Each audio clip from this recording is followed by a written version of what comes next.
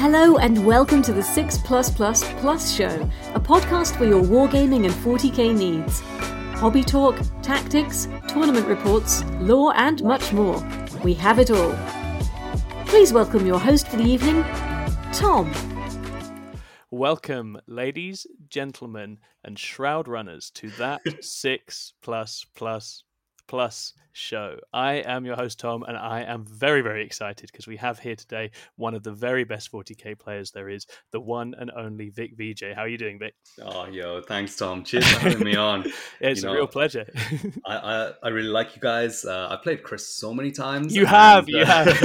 And finally, I got to meet all of you guys at the international team tournament. So it's been a pleasure, and I'm really chuffed that you brought me on today. Oh no, it's a real pleasure. As I say, and we really enjoyed playing you guys at that event. It was really, really fun. It's classic that it ended up being Chris into you again. It's because I think you live rent free in Chris's head, so it's very, very funny. And he really enjoyed that game, and we had a real laugh recounting that whole round because it was so fun for us. Like that little moment where we're like, oh, maybe we've got something here, and then we just got rolled. It was so good. Really fun round. So what we're doing today, obviously, this is State of Play. I've actually not done State of Play for a few weeks, but now my work is calming down. I'm like, let's do State of Play again. And what I like to do in this show is we talk about a given faction with a specialist and a long-time fan of the faction and get a little sense of where that faction sits in the current meta. Obviously, we're in this Arcs of Omen meta with all the spice that brings at the moment, and some of the key things you're doing, some of the things that are in your thoughts about how to navigate and use that faction in the current moment. And that faction today will be Aeldari, the wonderful Aeldari. Now, for me, Aeldari they're my sort of missed opportunity in 9th. I played them a lot in 8th, and they were just. Did you ever just have it where you're in love with other stuff at a moment in time, right? So a book comes out, Aeldari comes out, and I'm just kind of like, I did Aeldari for ages. I'm not really feeling this right now, and I didn't really make the most of that book. And it's something I look back on and I go, I regret that. I should have absolutely played that book a lot more than I did. But do you want to tell people a little bit about your kind of history and backstory with the Aeldari? Yeah, so I mean, Eldar are the first army that I played, Craftworld Eldar, and it's one of those factions where I always look for the moments where they're good again for me to jump back into them. Yeah. It's kind of like, when you go home and you have that home cooked food, and it just hits the right place. Yeah. That's Eldar, and it doesn't matter how good it is. It just feels really good. So I mean, I'm not here to sell Eldari shares or anything, but I'm so hyped to talk about Eldar because I think they're one of the most dynamic factions, both competitively and also narratively. It's a very very kind of good narrative concept that they have. And once you get the combination of those things with some cool models, it's one of those factions that like people love them if they really get them. Absolutely right. Yeah, and I think the aesthetic and the lore and the story around them is so compelling, and one of the great 40k stories. And I think what I love is that their play and their weaknesses match that story so well, right? You've got that fragility and that vulnerability that's kind of at the heart of the faction, and how you have to use it very carefully and be very sort of well judged and sensible with your resources. It's just sort of it's part and parcel of their story and their history, which I really really like. I've realized in my excitement I've jumped straight into talking about Aeldari, but I haven't given you a chance to tell everyone and the listeners, what you're about and where you're from more broadly. So do you want to just briefly sort of tell people about yourself as well, and then we'll get into the sort of the meat and bones of the faction? Sure, of course, no problem. So I've met a lot of people in competitive 40k. I've been doing it for a while now, so I think it's coming up to my 6th year in it, and I jumped straight into competitive gaming from the start. I'm seeing the same kind of people over and over again, and it's only in probably the last 2 or 3 years I've really kind of worked out my play style and my play skill and everything. And I finished second in the world last year in the ITC rankings. You did. Amazing. And me and my good friend David Gaylard have set up a podcast called Fireside 40k Podcast, where we just kind of talk about our journey in 40k. We do this kind of like really chilled out vibe. So thanks for letting me. Chilled out is exactly right. No, Fireside's my favorite. I've got a bit of a commute with my job in Fireside. Whenever that comes out, I'm very very excited to have that on in the drive. It's the smooth jazz music, and then it's just that you've both come at it with this really measured and relaxed and thoughtful sort of approach that I think sometimes absent in the sort of the wild, loud conversation around this game with all the passion that people have. I think it's really nice that you guys have this lovely sort of relaxed and empathetic way of looking at things, but also just some of the best insights and analysis I think that you can get. So it's an amazing listen. We're really big fans, and so yeah, no, it's very, very cool to be able to sort of be meeting and getting you and David involved in some of our content too. That's really, really cool. Thank you. Very nice. And obviously, I mean, you've historically played for Dice Down as well, right? Do you want to tell people a little bit about Dice Down? Yeah. So Dice Down is the team I've played for the past 3.5 years. So quite a long time. It was basically through the entire development of myself as a 40k player. And it's a group of 10 players who are, at the time when I joined, they were extremely competitive, like the best players in the world kind of level. And we basically just wanted to play the game the correct way, which was the big draw I had to joining. And recently there's been a bit of a change in that though. Me and Dave have kind of split off and we've made a different team called Ignite, which is just aimed at seeing if we can compete with Art of War by bringing together some of the best players in Europe. So we've got Brian Seep from Scotland and we've got Jokel Johansson, and that's the four of us. So Jokel's the Iceland team captain. So we've got a little group and we're just trying to collect people together, especially as 40k grows and becomes more like an esport. It's kind of good to kind of get... it's exciting, right? Yeah, kind of build for that from now, and that's really our aim. So yeah, fantastic. I'm really excited to see what happens with Ignite. I'd seen it pop up on David's tag, and I was very curious. I was going to sort of pick your brand and see what that was going. And I think, anything that's got you and David and Brian involved gets my vote immediately. So I'm really excited to see what you guys do with that. Cheers. Fantastic. And as I say, massive respect to the Dice Down guys. As you say, they've been around for a very long time, and they're wonderful players. Well, Malik is one of my favorite people in the 40k world. I very much, whenever he sort of comes out of his retirement and plays more Warhammer, it's very nice to see him as well. No, that's fantastic and really exciting. Brilliant. Okay, right.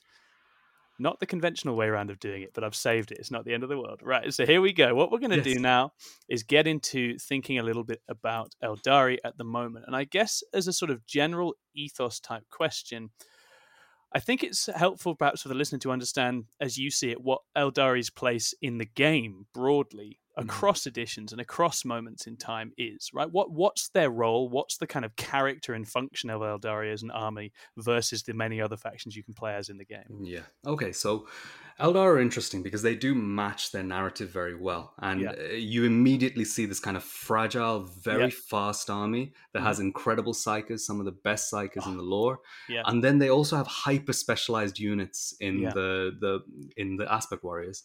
And that essentially translates to the game. So if you have units that say are very expensive in terms of points cost, very fragile in terms of durability, but their output against specific targets is brilliant, especially when you get the psychic support synergizing with the units. So that plays out exactly on the board, and their speed allows them to hit with those units where they need to.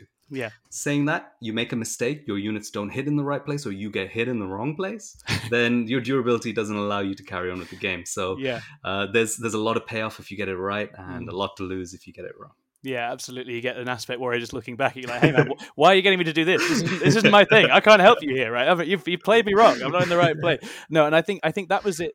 They were like my second army I went to, right, having done a much more forgiving like intro type army.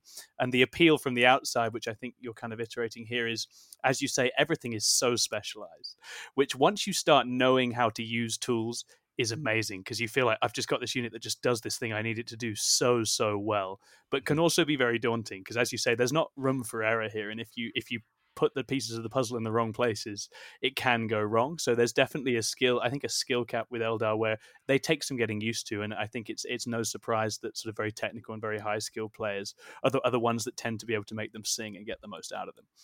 Yeah, absolutely. And the thing is, in 9th edition, the way that they sit is actually really interesting for player development, because they have so many layers of rules with strands of fate, even just that battle focus rule, just how technical that is and how much of a difference it makes, along with their kind of movement out of phase with quicken, fire and fade, manipulation of battle focus. All of these things are layers which Eldar players can learn to be better at.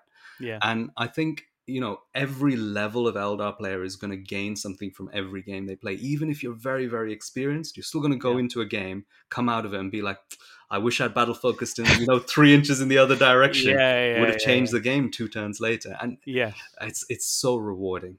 Yes, yeah, absolutely. And Strands of Fate was a really cool mechanic when I saw that in the 9th edition release as well, because as the sort of the reward for the person thinking a couple of steps ahead and strategizing, you look at those different pieces you've been given for the turn, you're like, oh, okay, here's the way, right? Here are my sort of my certainties or my sort of my efficiencies to make certain things happen. But again, if you don't know what you're looking at or looking for, it can just seem like you've got a bunch of sixes and you're not sure where to put them and how to make things work, right? So it's something that, again, the more complete a picture you have of the game state and of the army, the more you can really get out of it. At which point it starts to feel incredibly powerful, right? For sure. Yeah. No, wonderful. Okay. Well, let's talk about the current meta, right? Obviously, we've got Arcs of Omen. We've got a few sort of heavy hitters in that meta at the moment. I guess I wanted to start with the good news and what you see as the positives for Aeldari in the current Arcs of Omen moment, and then whether there's any particular challenges or anything that you think is difficult for Aeldari out in the meta at the moment as well. But let's start with the good news. That's how we like to do things, right? Sure. So the good news, I think, going into this particular meta is that there's been a significant balance update to flyers. Yeah. And flyers were a significant problem for factions like Eldar, Sisters, anything with fragile units. And flyers not being relevant in the meta is a huge benefit. It allows you to play a lot of these fragile units. On top of that, we also got a balance update to indirect fire, and a lot of indirect fire weapons aren't as effective as they were before.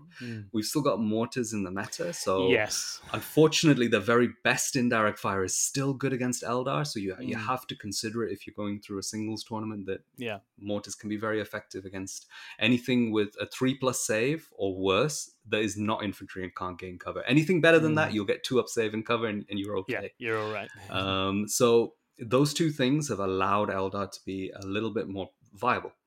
And then on top of that, you've got a slightly different meta where, there's more Space Marines. Eldar weaponry tends to be quite good into Space Marines. Yeah.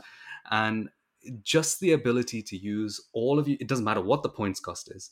If you can survive enough to get all your tech pieces working, which is what this meta allows, Eldar will be more successful. And we're already starting to see that in tournament results. Yeah. Eldar have a very good win rate across both Ynnari and Asuryani. And they're taking high placings in tournaments as well, which is really promising to see.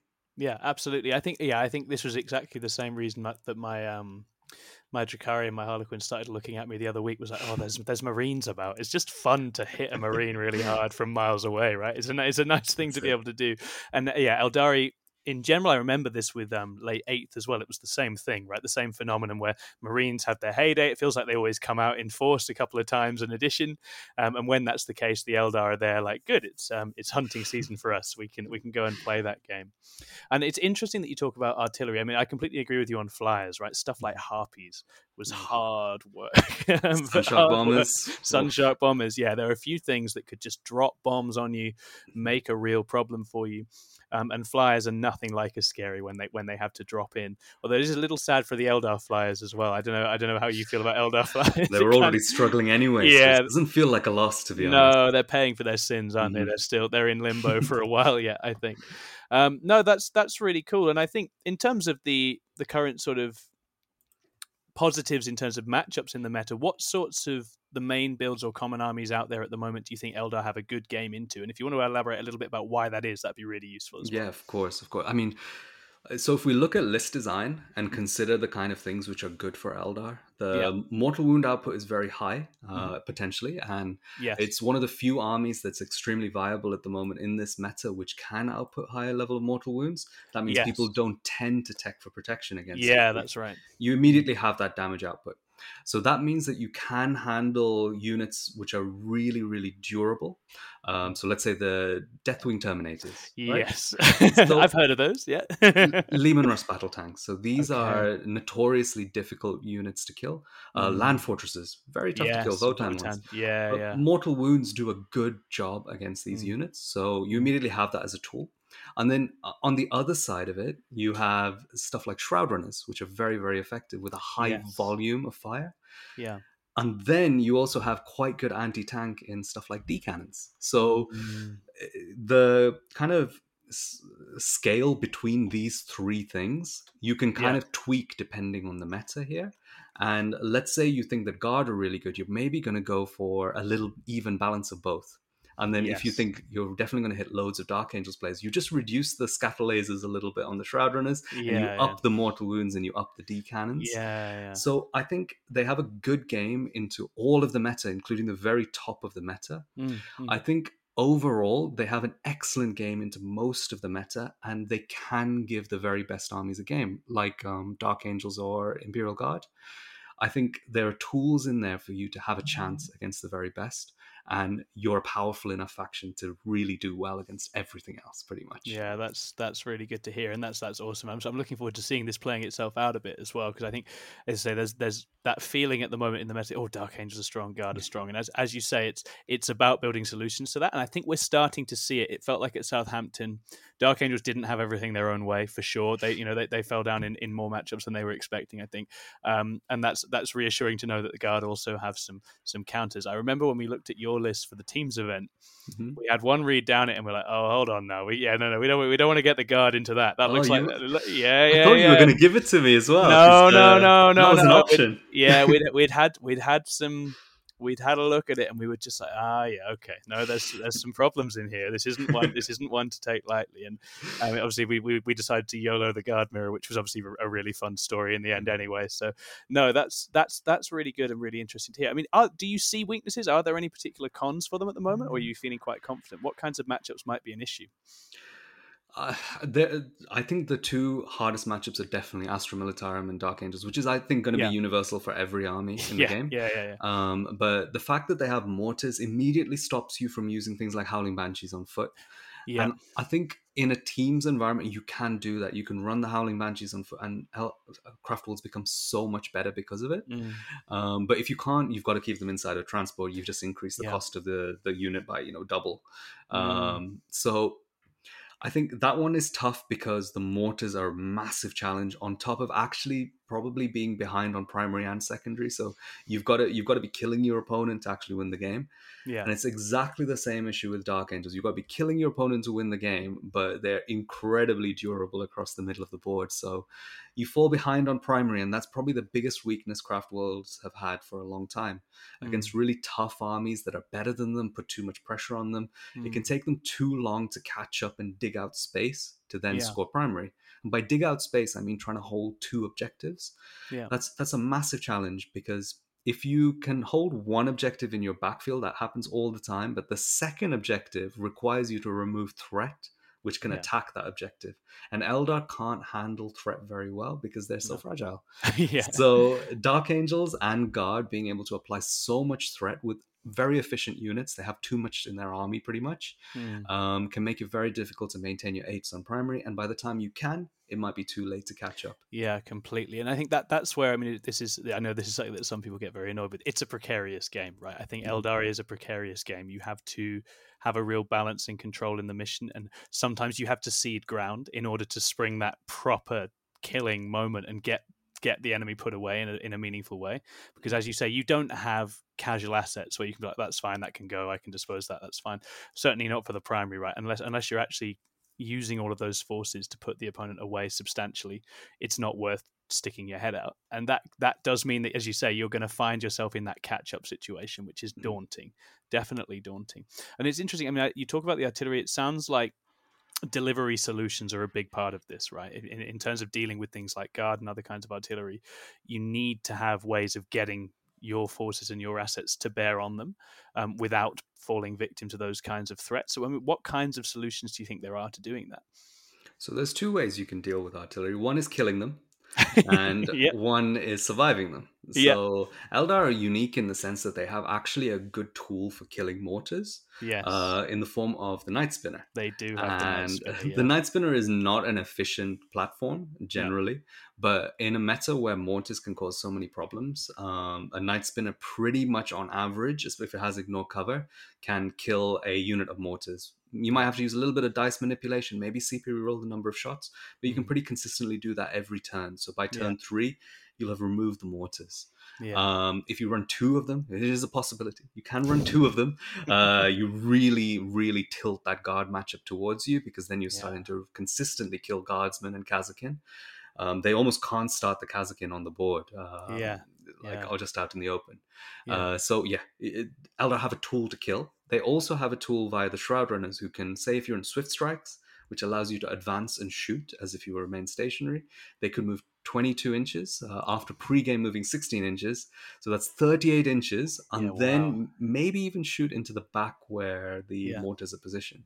Wow. So Eldar have two very good options for dealing with mortars. If, let's say, you go second, and that's a very real possibility, I think you still have to build to consider that they're going to get at least one good turn of mortar shooting, probably two good turns if they go first. And in that case, you just can't keep fragile units out on the board to just get shot for free. You can't lose a 110-point Banshee unit to two mortar squads. No, it's not worth it. No, absolutely not. No, that's really interesting. And Shroud Runners, I mean, we'll talk about them both. We'll talk about key units in a moment because I think Shroud Runners are massive, and there's a whole bunch of reasons that they go really well into this current meta. But the points drop on those was very nice, right? Yeah. It was super nice. Yeah, exactly. Like a nice treat in the rebalance. You've alluded to it already, but I want to take it to a sort of traits and builds type conversation now. I mean, if we start with traits, one of the internal conversations we were having in 6++ when we were thinking about the meta was what direction to go with traits for Craftworlds, right? Chris is building some Craftworlds. Chris loves his damage. Chris was very much talking up Hail of Doom, and I, at the time, was saying, I just think Masterful Shots is too good to be giving up on, especially when that one you can still combo with other things. And so, I mean, I've had the luxury of listening to you talk about Eldar before. Do you want to just explain to people sort of Masterful Shots and the significance of it, but then maybe talk about some of your other favorite traits and their uses as well? Let me do something which I haven't done on any other podcast. Let me go into like splitting this up into 4 different categories. Oh, this is exciting. Okay. All right, here we go. Yeah, I'm holding nothing back for you. I appreciate it. So, in terms of 4 different categories, I'm going to go with what I would say is the easiest one to play. Yeah. Right. And I think that's any of the Alpha Strike melee builds that you see. So anything like Ynnari or Vengeful, which is the Exploding Sixes Craftful trait, those kinds of armies which then tailor into an Alpha Strike. So let's say you're playing 2 units of Striking Scorpions, some Shroud Runners, the Yinkans getting thrown in. Those kinds of armies that can do huge amounts of damage on the first turn will be good in a tournament because lots of people can't handle Alpha Strikes too well. So you'll get consistent results with that. So if you want something that you're always going to do well with, go for that one. The second one, Hail of Doom. So Hail of Doom is any 6s to hit, automatically wound, and count as a shuriken kind of +2 AP. And it works on all shuriken weapon in your army. It's very powerful because Dire Avengers are one of the most points effective units that we have in the Codex, and this really ramps them up. So you can very easily and straightforward build an army that does a huge amount of direct damage output using Hail of Doom. And the list kind of builds itself as well. It's really easy list building. I think that is the second easiest army to play, but also probably one of the best sub-factions to use. Oh, yeah, super strong. You'll get really consistent results. It's excellent in teams and singles, and it's good into pretty much the entirety of the meta. The third one, and the rewards start getting higher as your player skill improves with this. The payoff, yeah.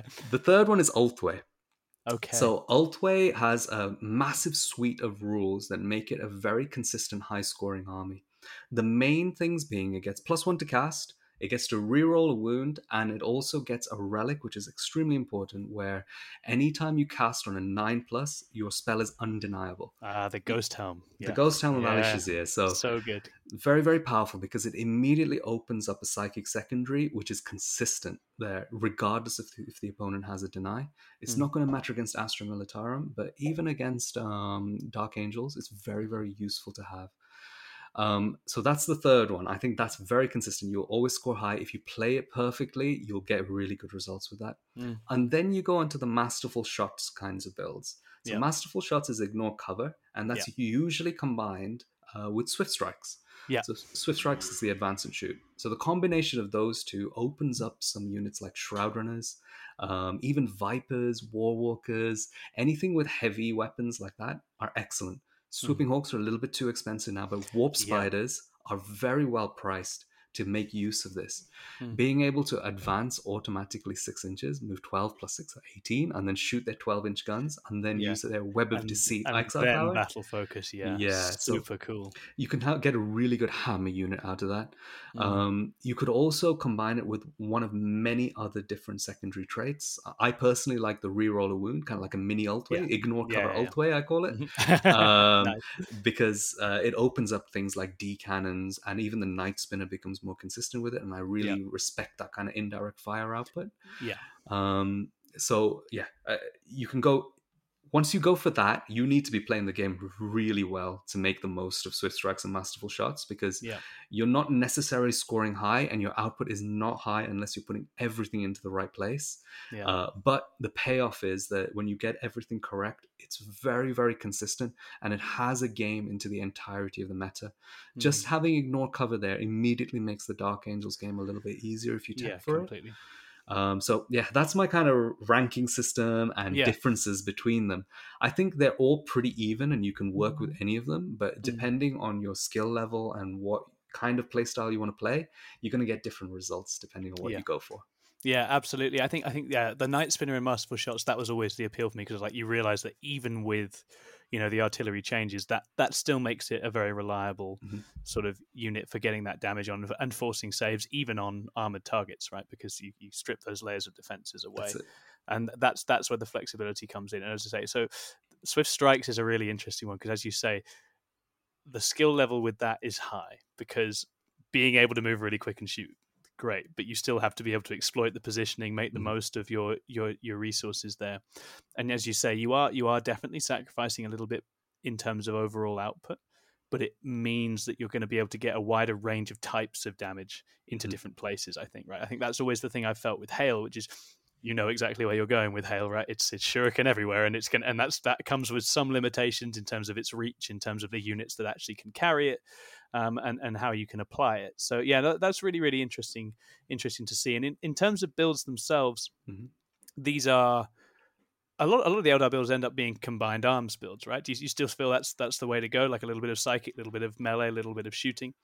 Yeah, I think that's correct. I think that's one side of it. That's the output side of it. And I think for the output side, you need a little bit of a mix. And I think you still heavily lean into shooting. I think that's more effective for Eldar generally. But you have sprinkles of combat. And there's some elements of combat which are extremely efficient in Eldar compared to everything else. The first Striking Scorpion unit you take, with Crushing Blows and Biting Blade, so they auto wound with 7 attacks, exploding 6s, 2 damage each on those on the X-Arc. That particular unit is very, very effective. Yeah. And then the first Howling Banshee unit you take, where it has 2 damage on the 10 attacks from the X-Arc, Mirror Swords and Piercing Strikes, really, really effective as well. So if you're going to sprinkle something in, you see a lot of people sprinkling one of each of those units. And then you get interesting things where you start to introduce characters, like Baharoth is an excellent melee piece, and so are some of the Harlequin characters. So it's very common to see Harlequins kind of souped in, and then you get kind of the Troop Master who does a bit of damage. Even the troops are more efficient than the Eldar melee choices. And then you get the Ynnari side, where you get the Yunkan giving you a little bit of melee. Ynnari is fun to say. That's the only game I've ever had against Dave, was my Ynnari getting absolutely rolled by his Leviathan Tyranids. That was one of those matches where like it was exactly. It was like, oh, this isn't good. This isn't something I have the right answers to. It was a really fun game.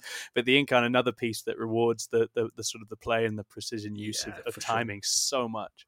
No, that's really interesting. I mean, let's start unpacking some of the key units. I think the one I'm really interested in hearing more about to start off with is Shroud Runners, right? Because as you say, they're having a breakout moment. They've suddenly started appearing in lists all over the place, and there are actually several layers to what make them useful, right? They're one of those units that actually play very different roles in different kinds of matchups. I wondered if you wanted to elaborate on that a little bit.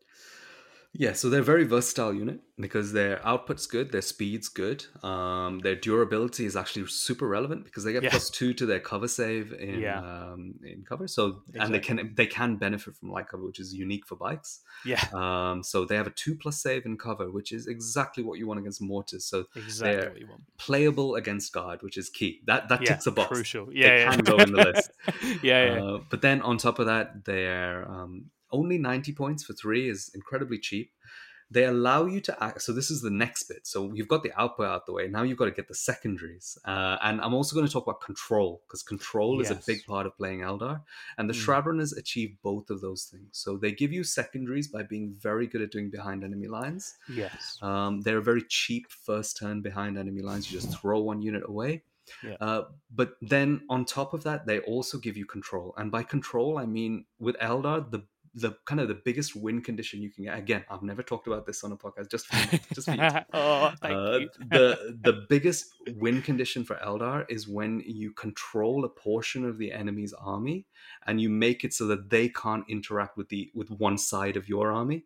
And because Eldar are so fast, you can basically deny an entire flank. So you have half of your units hidden on one side, and then the other half actually going out and doing things, but he can only interact with a small portion of his army into that part, and that's the portion that you're trying to kill and whittle down.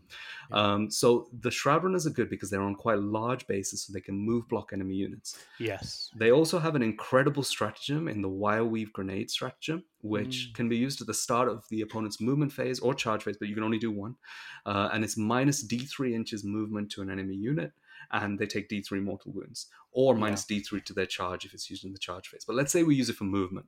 You can really cut down the ability for a unit to reposition with that Shroudrunner unit, especially if it doesn't fly. It's really tricky. But even if it does fly, you can block out the final position of the unit as well. So always look out for kind of control moments with your Shroudrunners, because those are the game-winning moments I've found. Yeah, absolutely, and it's shaping and herding the enemy, isn't it? It's a very Eldar thing to be doing. They love this nonsense. They love sending out all these sort of uncivilized armies in directions they don't want to go in. And so that's it. Yeah, and I think they're amazing, as you say. It's a cheap unit that shoots well, positions well, can harass, can force the opponent into different places, and the extra cover is actually really, really relevant. And I hadn't really appreciated that before, but as you say, when there is artillery out there, being able to be on a 2-up before even the modifiers and other things start getting involved, super, super valuable. Definitely. Yeah. Another unit that you mentioned earlier on that I think has been in the meta for quite a while now, but I'm curious to see how you feel it currently sits, is the D cannon, right? The D cannon kind of emerged as a solution, I guess, during an era which we can thank you for with the CSM glory days, right? Where there were a lot of big, powerful sort of possessed and terminators and other things around. That's the first time I remember seeing them. But what do you feel the current place and use of D cannons in an Eldar army is? So it's an interesting one, because I think a lot of people are not running D cannons, like across Europe and America. It's just not a very commonly taken unit for some reason. I love D cannons. I think they're immense. They're such a good unit, and they're such a tricksy little piece, because you can get them down to single units or big units of 3, and they have very different roles. The single units can block out space, allow you to kind of put your strands of fate dice into an area. So even if there's only one, if you get 2 shots on it, you could easily kill a tank with that. If you just pop a couple of automatic 6s into that. But then they also character block because they are vehicles. Nice. So the little single units are awesome, especially if you're Altway or a reroll to wound subfaction, because the reroll to wound is super relevant with that. The next thing is the big unit of 3. Now, the big unit of 3 is a massive tech piece, and it has been for a while now. It goes from everything to just pumping out loads of damage. It has a lot of stratagems which support it. Either reroll 1s to hit because it's a Guardian unit, or if it's within 12, if an enemy unit is within 12 inches of a Ranger unit, you can get full rerolls to hit. Very, very powerful. Also, it's very effective with Phantasm. You can use it to block out space with Phantasm really easily because it's indirect fire. It just covers an entire kind of 18-inch bubble where people can't deep strike. Otherwise, they get D-cannon to the face. In this meta as well, things like Land Speeders, Sentinels, Lehman Russes, these are all perfect targets for D-cannons. And even Harlequin Starweavers. Chris can attest to that. Like, single D cannons are surprisingly effective with strands of fate dice into Harlequin boats and things. So we're seeing a lot of units which D cannons are effective into. Now, Dark Angel's Terminators are actually a pretty good target for D cannons. Nothing is a great target for Dark Angel's Terminators, but D cannons can really spike, especially because they have Blast. It almost forces the opponent to split them into units of 5, which are much more manageable for Eldar than the big units of 10. Yeah, no, that's absolutely right. And I think, as you say, we've got a meta where there are so many little vehicles and things popping around, and Mm-hmm. I guess the players using those, especially into elves, they want to use that as bait, right? They want to make you go places you don't want to go, show your face in places you don't want to be, and the D cannon goes, nah, you're just gone. I'm going to blow you up, and I'm still hidden away, and that's the thing. And so they're a very flexible, powerful unit, and as I say, that again is where Strands of Fate suddenly goes up a level, because it's a hit and a wound. How much can that do? Well, you put that on a gun like a D cannon, and that is a big deal, right? To have those efficiencies in slapping on serious damage. Yeah. And as you say, big bricks of tough stuff. The D cannon, even as you say, there's never anything that has like the perfect efficiency into that transhuman, but it gets a lot done. And again, it's nice and another weapon that can help put your opponent on the clock, which is something Eldar like to do, right? I think Eldar likes a situation where they feel they're under pressure to go places and do things at certain times rather than the other way around. Do you want to elaborate on any other sort of key units, and then we'll think about characters after that? Key units, probably the Dire Avengers are a key unit. Yeah. I think they do pop up in multiple lists, and one thing I'm not seeing is people taking them in the ignore cover lists, where I think they're actually very, very relevant. If anything, I would say that Dire Avengers with ignore cover are more relevant in this meta than Hail of Doom Dire Avengers, simply because Dark Angel's Terminators are probably a key issue for Eldar, and the Dire Avengers give you a solution if they can ignore cover. Without ignore cover, the Dark Angel's Terminators are still on a 2-up save against your non-rending shots. Yeah. But as soon as you get ignore cover on, they're on a 3-up save. And then if you throw Jinx onto it, you have the opportunity to do a lot of damage with just 10 Dire Avengers. So yeah, I'd say the Dire Avengers are the only truly efficient unit in the Eldar Codex, in my opinion. Wow. No, I know exactly what you mean. They're one of those units you look at and think about its output, and you're like, yeah, this is I can see value here. This feels cheap and cheerful and up to do stuff, which is actually for Eldar has been a real issue in the edition, because everything is so expensive. As soon as you start thinking about wounds per cost, you just it's not even worth going there. It's not a good time. And obviously, I guess. Oh, sorry. After you. Yeah. Sorry, no, it's okay. I just wanted to make this point because it's quite key for Dire Avengers, is that Strategic Reserves is free now, and Dire Avengers play beautifully out of Strategic Reserves, especially because they can RBD and still shoot, which is extremely powerful for Hail of Doom. It makes that secondary very consistent. Yeah, exactly. Yeah, action and shoot, an amazing thing to have built in, and I think squads them. I like smaller squads personally, but I've definitely seen lists. It's the little 6 mans that gets it done with the double catapults on the Exarch. There's just so many shots for 6 guys. It's great. Okay, fantastic. Any other units, or should we talk characters? Let's go characters. Let's go characters, because this has actually been. I think I remember when I first started playing Eldar, and there were like 2 that you took, and then the Warlocks. But it has felt like with this book, there is genuine choice and diversity in terms of the directions people go in with the HQs, to the point that, is in the sort of the weird moments when I'm thinking, what about an all HQ or like 6 HQs list? It doesn't even sound like the worst thing in the world, right? Because there's just so many different characters and so many ways you can build. And I guess we could probably group these into sort of the sort of psychic and force multiplier dimensions, and then the aspect warriors. And I'm curious what your thoughts on both those kind of camps are, and what sorts of things you personally like. So from the psychic side, I try and keep it as minimum as possible. Okay. To be honest, there's one package which I always want in my list, which is a Warlock Skyrunner to go and do Warp Ritual, and something to quicken him back. Yeah, he's got to get home again. Yeah, I love that little combination. It's very points efficient. If you just do it with 2 Warlocks on foot for Quicken and Restrain and 1 Warlock Skyrunner, that's 115 points for that package, and it's extremely versatile. A little bit awkward against guard with the little 2-man on foot. You might have to spend another 15 points and maybe put him on a jet bike as a character. But yeah, that combo every time. And then a Farseer, at least 1 Farseer. Yeah. In America, we're seeing a lot of people running 2 Farseers. I personally don't think you necessarily need it now, but because they're really expensive. It's a lot of points, right? Yeah. So I love this Farseer. I run 1 Farseer. Either they'll have Guide and Doom, or if I'm playing a list which doesn't require Guide and Doom, which I think a number of lists don't at the moment. You can just take like Executioner, a little bit more mortal wounds. And then I love giving this guy in every single list list. It doesn't matter what the list is. I like giving him the Kernos bow and yeah. the Mark of the Incomparable Hunter, which is just a mortal wound pistol, basically. Yeah, it's a lovely combo, right? Because you can just, again, with comboing with the fate dice and stuff, you can just slap mortal wounds. And I think sometimes just being able to push that a little bit more crunch damage through is so good to have. Yeah. No, that's really interesting. And how about the Aspect Warriors? So this is the Phoenix Lords, right? So Phoenix Lords. The Phoenix Lords are in a glorious moment where they are all viable except for Fugan. So if we ignore Fugan, every single he's waiting for the end times. His time will come. His time will come. Every single Phoenix Lord is viable, and I don't know how they manage this. They're all kind of the correct amount of points. I mean, they're not like, some of them maybe could be 10 points cheaper, but they're all in the correct price bracket for what they do on the board, so they feel balanced as well. But they're so cool. And the thing is, even if you take someone like Jane Czar, so there's lots of weirdness with the Phoenix Lords. Jane Czar doesn't have +1 to wound like the Banshee, so she hits really badly, but she has so much utility with an always fight last. She's really fast. She's obsec, incredible control piece, and she probably makes my top 3 Phoenix Lords.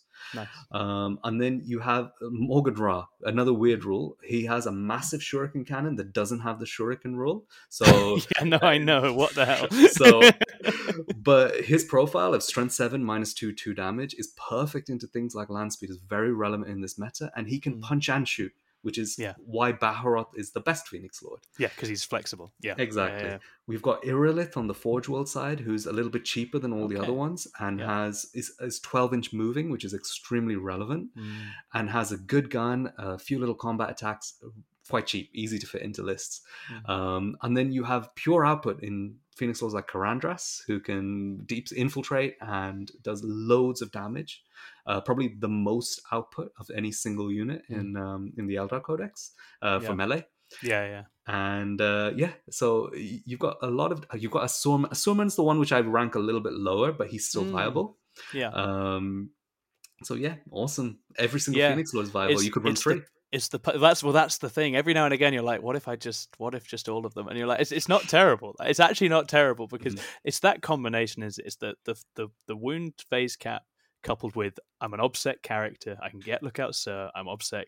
I'm phase capped. I can get back up when I die.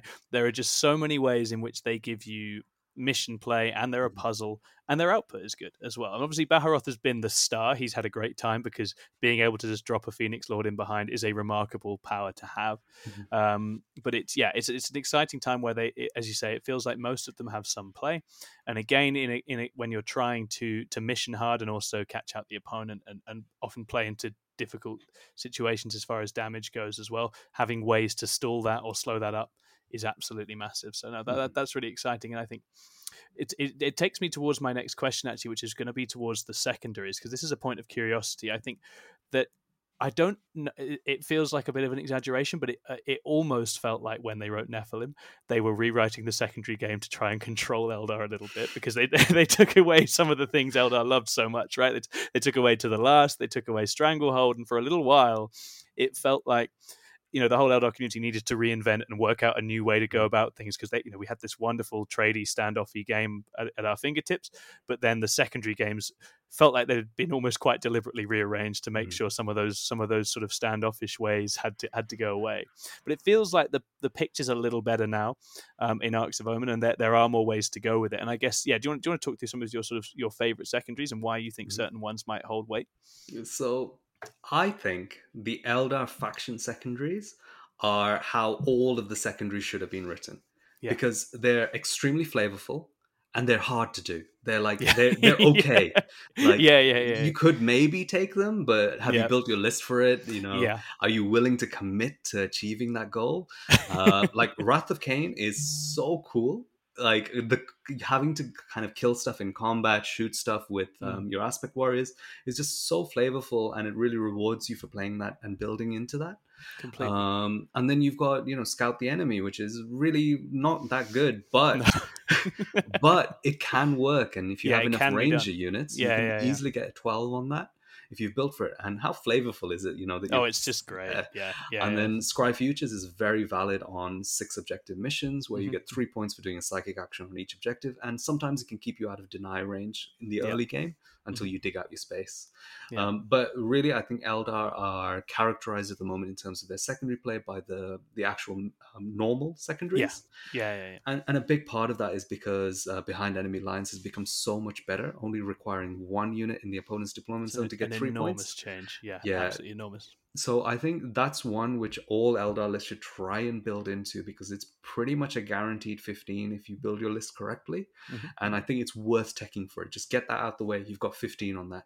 And then the other two are really variable, because Eldar is a good killing army, has good output. And if your opponent does give up one of the purge the enemy ones, bring it down, or if they give up even no prisoners, something like that, I think that's a very valid pick as a second choice.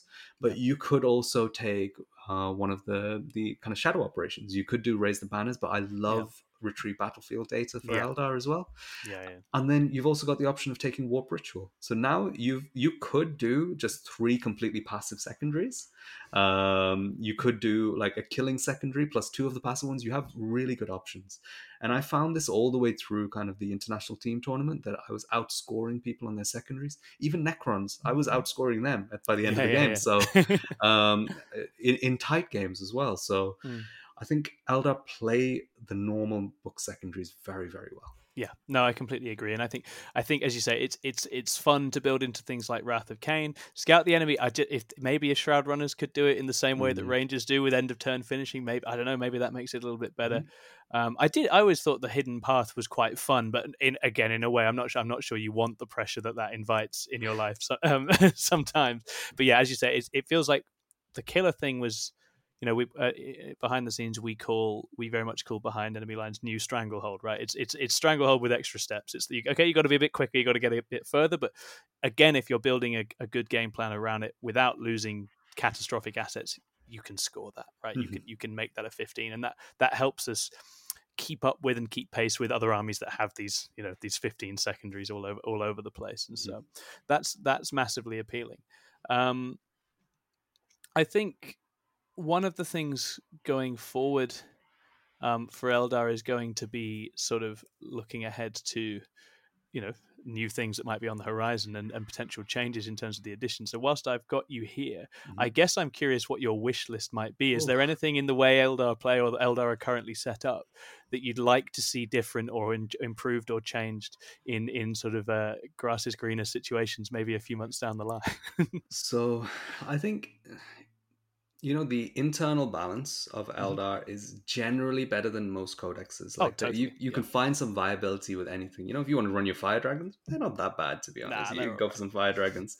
Is Swift Strikes, if you want to run your Dark Reapers, I'm putting it out there. If you want to run your Dark Reapers and Swift Strikes, they're not bad in Swift Strikes. Are they not bad? Wow, okay. Swift Strikes, ignore cover, there's an option. They did get a points decrease as well. Okay. So, I'm quite happy with the balance within the Eldar Codex. The external balance, is also acceptable. I think they've kind of positioned them correctly as an expensive army. What I'd be worried about, so my wish list is not really what I want. My wish list is what I don't want. That's very Eldar of you. I like it. What I don't want, and I think Eldar are very susceptible to this, any moment where things like indirect fire and flyers become too good, you can really invalidate the faction completely from the competitive meta. There was a time when all you saw were AdMech flyers and a million orc buggies shooting indirect fire. What are you going to do as an Eldar player? Like that's not fun at all. Like you can't even play the game. And I always worry about things like that, which are heavily alpha strike, can target anything on the board kind of output. And I just hope they don't make anything like that too strong. You can see how easily that happens just with how good mortars are. It just like it only takes one unit, literally for one unit, the entire meta to change around it because it's indirect fire. Yeah, no, absolutely right. And I think one of my sort of hopes for the new edition is that I'd like to see them get to work with terrain and make that interesting and add some new things, bring a few different terrain types into the picture without it being a serious issue. And I think if they can do that right, that gives Eldar play, because Eldar always live and die on the relationship of terrain to the other kinds of damage and reach out there. But as you say, those are the metas you don't want, the ones where there's just stuff raining down on your little elf head. So fingers crossed we can avoid that. Right, fantastic. I mean, I think we've hit all the notes I was hoping to hit. I really appreciate you taking the time, and thanks for going a little deeper into some of the secret sauce there. That I really, really appreciate that. When can we next hear from you? When will your sort of wider content world be next available? What sorts of things from the Fireside are in the pipeline? So Fireside, we just did an episode where Dave went through his Southampton Super Major exciting. Win. Yeah, fantastic. Yeah, so if you're interested in Astra Militarum and you want to know more about his list design philosophy, that's a really good episode. It's just fantastic. I ask him the questions, but it's all Dave, that one. If you want a little bit more of me and the Eldar side of things, I am going to Manchester GT, and I'll do an episode after the lists are released, where I'll kind of go through a little bit of that. I'm still not 100% sure if I run Eldar, but I probably do. I might end up borrowing someone else's army. It just depends. But yeah, if I do run Eldar, I'll be going into quite of a deep dive on that. Yeah, amazing, fantastic. And I guess either way, we'll hear about the thought process there. Exactly. And it's very cool. I'm going to be at Manchester as well, so I look forward to seeing you there. That'll be really fun. Vic, it's been an absolute pleasure. Thank you so much for coming on. Thank you everybody for listening, and we'll be back again soon. Stay safe out there, elves. It's a good time. Hide, do all the right things, and you can bring it home.